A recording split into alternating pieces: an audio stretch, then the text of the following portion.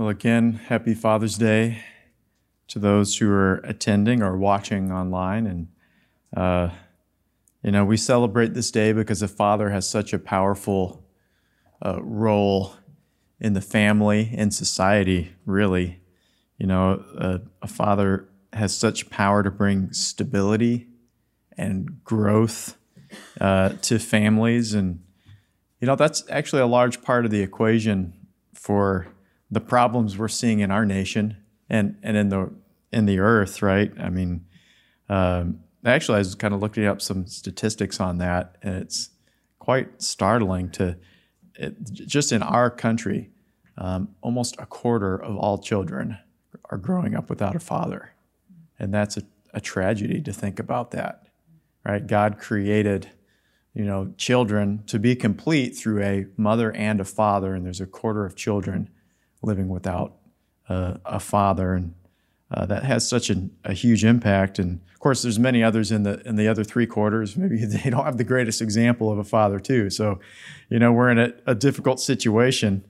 But when a father reflects the characteristics of our Heavenly Father and puts them into practice, there's such power in that. It brings peace, protection, guidance, stability. And really, the heart of a father is a blessing from the Creator of our universe. That's His blessing upon mankind. Because when someone has the heart of a father, it's a reflection of heaven. And it's a part of bringing heaven down to earth. That can't take place without that father role model, that father figure. Again, considering some of the statistics, it's been shown that when fathers are present, children are at a lower risk of even young children, infant mortality, of having behavioral issues, of getting involved in criminal activity. The studies have shown this. They have a greater chance of achieving higher educational levels, and the list goes on and on. That's just having a father present on the scene has such an effect. And so the role of a father is such a powerful one, whether it's naturally or spiritually. So we appreciate our fathers. Now, of course, we've been doing a series on Joseph, and you might say, well, how are you going to weave Father's Day into that? But there's a little verse I want us to consider about Joseph that we read about him. And this is in Genesis 45, and it's when he was telling his story to his brothers who had come to Egypt to obtain food. And so he's talking to his brothers here in Genesis 45, verse 7. And he said, God sent me here before you. God sent me. He had a plan, and it was to preserve a posterity for you in the earth, to save your lives by a great deliverance. And so now it was not you that sent me here, but God. It wasn't the brothers who just put him in the pit and caused him to go to Egypt. It was God who allowed all that to take place. And Joseph recognized that, the hand of God. But then look at what it was to do. And he says, and he made me a father to Pharaoh, and Lord of all his house, and a ruler throughout all the land of Egypt. Now, a father can have different connotations, but yet there's still that concept there, is that God sent Joseph to be a father to Pharaoh, to be a father. In all his planning and his work, he was preparing Joseph to care for the nations and to care for his people. Something interesting, if you study the Bible and you look up Greek and Hebrew words, you're familiar with the Strong's numbering system. There's a Strong's number for every Greek or Hebrew word. I was looking up the word for father here, and it's the Hebrew word av. And the lexicon or Strong's number is H1. H1, Hebrew 1. And I'm not sure how Dr. James Strong, when he was coming up with his concordance, chose, what's going to be the first word that he listed in his concordance. But I think it's interesting that the first word listed is father. Father. It's the most important name and the most important concept in the universe because it's the highest aspect of God, our Creator, of the Godhead who's revealed to us because He is our Father. We all have a Heavenly Father who loves us, who cares for us, who sent His Son to die for us. That's the heart of a father. But also, He's one who's calling us to be like Him, right? To become fathers and mothers in Christ, to have that same impact and that same heritage with those who are around us, those He's put into our lives. And now there's a lot we could say about fathers. You could have a whole series on it, on what the heart of a father is. But I just want to bring out a couple of points for us to consider. And one of them's found in the book of Romans. And this is in Romans chapter 9. And Paul is giving his summary of the blessings upon Israel. And let's read this, Romans chapter 9, verse 4. And he says, "Who are Israelites, to whom pertain the adoption and the glory and the covenants and the giving of the law and the service of God and the promises," in verse 5, "whose are the fathers, and of whom are concerning the flesh Christ came, and who is over all, God be blessed forever." And those who are born of the seed of Abraham had a lot of blessings that they've inherited. Right? They've received wonderful blessings. They've become adopted as the sons and daughters of God. They've received the living word written, the law. They were chosen for been chosen for the service of His kingdom, given great and mighty promises. And then it says, "Whose are the fathers?" Now, what they're talking about here is a lineage, a godly lineage, right? Starting with Father Abraham. Now, there's more godly, those in the godly line go all the way back to Adam, but yet it starts with Father Abraham in the sense of the promises and then goes down the line. And, it's of people who are mighty in faith, who were overcomers, who received knowledge and obtained promises and passed that lineage down. They were examples of righteousness, of holiness, of power, and of victory, and of compassion, and of love. And that was the lineage that they received. And so there's great blessings for Israel who could claim that lineage. But of course, those of us who don't have that same natural lineage can still rejoice. Right? The good news is we don't have to be of a certain natural lineage to partake of those blessings. Because as Paul said in Galatians 6 and verse 16, he said, if we walk according to this rule, meaning the pathway of righteousness and faith, he said, we are the Israel of God. We are His people if we walk in the way of righteousness and have the faith of the Son of God. Then we are the Israel of God. And so if we consider Romans 9, right, that the promise is for Israel, whose are the fathers. Israel has the fathers. For natural Israel, it's a natural lineage.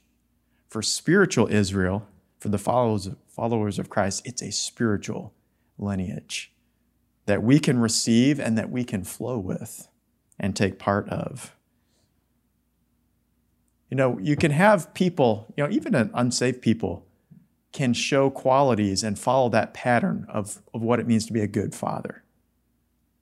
But only believers have the opportunity to enter into the fullness of the divine qualities of our Heavenly Father, who can have heavenly wisdom, who can impart peace, who can share divine direction, who can be a spiritual covering, and consequently have a lasting and eternal heritage through those we bless. Now, there's a couple qualities of a father I was kind of quickened with in this sense of that's our blessing and opportunity to be spiritual fathers. And one of them is something Pastor Bailey brought out in his commentary on the book of Romans. And I wanted to read a quote. I thought it matched up really well with our series on Joseph. But this is a quality he talks about of a father. And Dr. Bailey said, a father should adopt the attitude that children are going to make mistakes and that he has to live with those mistakes. A father has to remedy the mistakes of his children and also forget them. And that's quite a statement, and it is so true about fathers. And it's something that's very comforting. It's comforting and at the same time challenging. Right? It's comforting because he is our good heavenly Father. We realize we're going to mess up. We're going to mess up more than once, probably more than twice.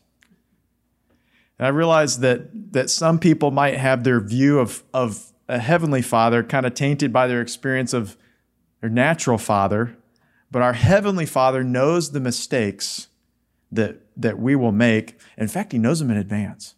You ever thought about that, right? Nothing is a surprise to God. That a surprise does not exist for him because he knows everything. He's never caught off guard when we do something, right? It's not like he's caught off guard and he just gets upset at us. Well, why did you do that? He knows why, and he knew it in advance. He knows when we mess up. And when we come to him in repentance, he'll deal with the root cause if we allow him to, and then he forgets. It's cleansed. He puts our sins and our mistakes and our weaknesses, as long as we're submitting them to him, as far away from himself and us as far as the east is from the west. And there's no way east and west can meet up, which is kind of a neat thought. That's from Psalm 103. And so that's such a comforting thought that he is our heavenly Father and he cares for us and he wants us to succeed. He wants us to overcome, and he's willing to just put away and forget our shortcomings. I also said challenging because there's also a point of view that we have to have that with others. We have to relate to others in that same way. We have to be ready and quick to forgive and to forget. Now, we've touched on this in the past with Joseph. We talked about his son named Manasseh, right? And his name means causing to forget in the context that God caused Joseph to forget all the pain and hurt and toil of his many years in Egypt and all that his family did to him, so that when his brothers came, he could declare, hey, this is not on you at all. God did this, and he did it for good. And so Joseph, by God's grace, was able to forget all that his brothers did, and he was set free because of that. It was a choice for him, and it's a choice for us, right? As we are those who are seeking to progress in our walk with God and come in within the veil, so to speak, and be fathers and mothers in Christ and know the one that is from the beginning, as John says in 1 John chapter 2, we have to have this characteristic of the Father, of being willing to forget and let go, and be made clean. I have a lot of references to Pastor Bailey. I don't know if that's because he's my spiritual father in that sense, or grandfather, mentor, but I've always thought of, he used to share an illustration. It's a different context, but he used to share that illustration concerning finances. He used to say we have to have Teflon hands, right, with finances. We can't just try and hold on to and try to amass money, but money comes and goes, but we have to just be willing to be a blessing to others for the kingdom of God. But I've often thought that needs to be the prayer for our hearts too. That it's been my prayer, is to have a Teflon coated heart, in the sense that there's hurts and there's painful memories that try and stick around and stick to us when things happen and cause us problems. But, we need to say, Lord, give me a Teflon coated heart so that when those things happen, they can just go right off They won't stick to me, but they'll just slide right off, and I can be free, and I can forgive, and I can forget and move on. Because something happens, though, when it sticks to us, we can't move on. It becomes a weight. Maybe we'll move a little bit, but it sure is hard, and it's challenging, and there's always wounds that keep getting opened up. But when there is true forgiveness and forgetting, we can move on, we can be set free. And God wants to do that in us, and He wants to do it through us. There's another quality we can see, but I want to consider it in a different person in Scripture. Right? King David also has a legacy. Right? We've looked at him in the past. Right, and we think of him, he's the man after God's own heart, as the summary we think of. But have you considered, of all the times that the Scripture refers to him, what is the dominant way he's referred to in Scripture? Have you ever considered that? Well, over 100 times, he's referred to as a father. Especially when it's relating to the kings of Israel, right? Each successive king is compared to David, their father. And so his legacy was that of a father to his nation, a father to his lineage. Now, he was not a perfect father by any means. That's clear from his story, but yet he also is a man who overcame. He was able to triumph over his weakness, over his mistakes. And there's a certain characteristic that made him great that we can consider as well. Because he wrote in Psalm 18 a testimony of how God met with him and was able to cause him to triumph over his enemies and brought him to the throne, and how he obtained greatness and a mighty victory through God. And he gives this key in Psalm 18. Psalm 18 and verse 35. It says, "You have given me the shield of your salvation. Your right hand has held me up, and your gentleness has made me great."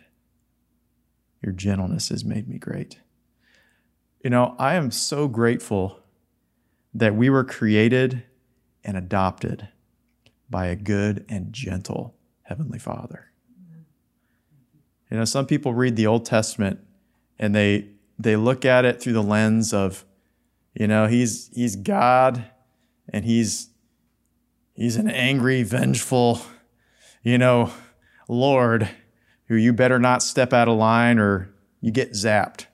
Now, there are situations of people who did get zapped because but they did more than step out of line. I mean, they betrayed the way that God was leading them in.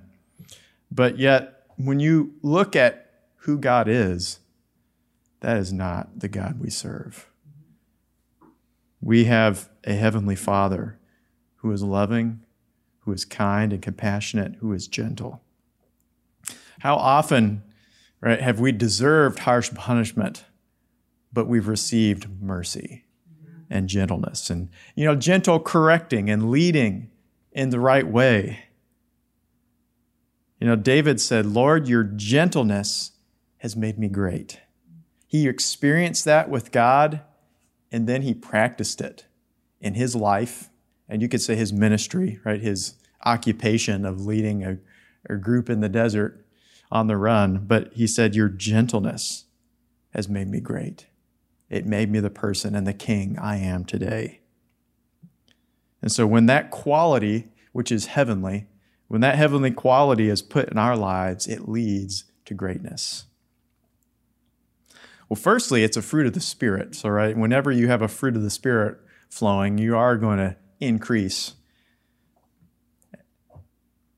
And when it comes to fruition, especially gentleness, it leads to greatness in God's kingdom. The thing about gentleness, it is almost always needed towards people, right? Because sometimes people provoke us to reactions that are not so gentle. And so we need gentleness. And gentleness is really tied to a lot of the different qualities right, in the fruit of the Spirit. If you're going to be meek in a situation, your reaction must be in gentleness. Right? If you don't have gentleness, then you're not meek because you can't react in a meek way. You have to be gentle. Same with humility. Right? You have to have gentleness. And gentleness is kind of like eating fruit. Fruit can have lots of different ingredients or makeup of what fruit is, but what makes fruit pleasant, what makes eating fruit pleasant is its sweetness. That it's sweet and we enjoy it. And gentleness means that we have a sweetness that allows others to receive from us. So how did David become gentle? It's interesting, right, how he became a great leader, someone almost who could just lead anyone to victory, but he didn't start out with a people that was very easy to lead, did he? All right, and we've looked at this in the past of 1 Samuel 22 and verse 2, how he was in the wilderness running from David, or Saul, I should say. David was running from Saul, and people started joining him, and it wasn't necessarily people of the caliber of David, right, who were in their righteousness joining him, but it says in 1 Samuel 22 and verse 2, it says, everyone who was in distress and in debt, who was discontented. I'm not sure which of those three is worse. They're all kind of challenging. Gathered themselves to him. He became a captain over them, about 400 men. And they had families too. All right, and so that's quite a group, 400 people who were not necessarily in a happy situation. They were probably unhappy, maybe a little touchy at having to flee their homes and all that they had experienced. He didn't have a choice but to lead them in a gentle way, because if he hadn't led them in a gentle way, they wouldn't have been with him. Sometimes it is being around people with difficulties that helps us form gentleness the most, because we don't have a choice. People we have to be patient with. We have to watch our reactions with, because God has been very gentle and patient with us, and so we have to be that same way. But, as we consider the need to become gentle, we realize it has to be developed. It takes time. As a fruit, starts from a seed and develops into a plant and then yields that precious fruit, it takes time. And so David had to spend a number of years in the wilderness with his men until they're transformed. And, it's amazing how they start. If you didn't have this verse, of what kind of people came to David, you would think, oh man, that people just came and he had a mighty army and they were called David's mighty men at the end. And you would just say, oh, well, David they just came to him and they were instantly a mighty army. But we see the starting point here of how David had to lead them in gentleness, and that is what created his mighty army. But it takes a while, and it's not always easy. Sometimes it's a process where we have to be softened in order to become gentle. We have to develop soft and right reactions in dealing with people, and we have to submit to that and allow God to take us through that. And so we have to be willing to be softened, to flow in that gentleness. One last thing with Pastor Bailey I want to share. We've probably shared this many times before, but at one point he was taken up to heaven and he saw the river of God in heaven. And as he knew to get to Jesus, he had to pass through that river. And so he was being led by an angel through the river. And as he was passing through it, he had a realization. All of a sudden he realized his heart was hard.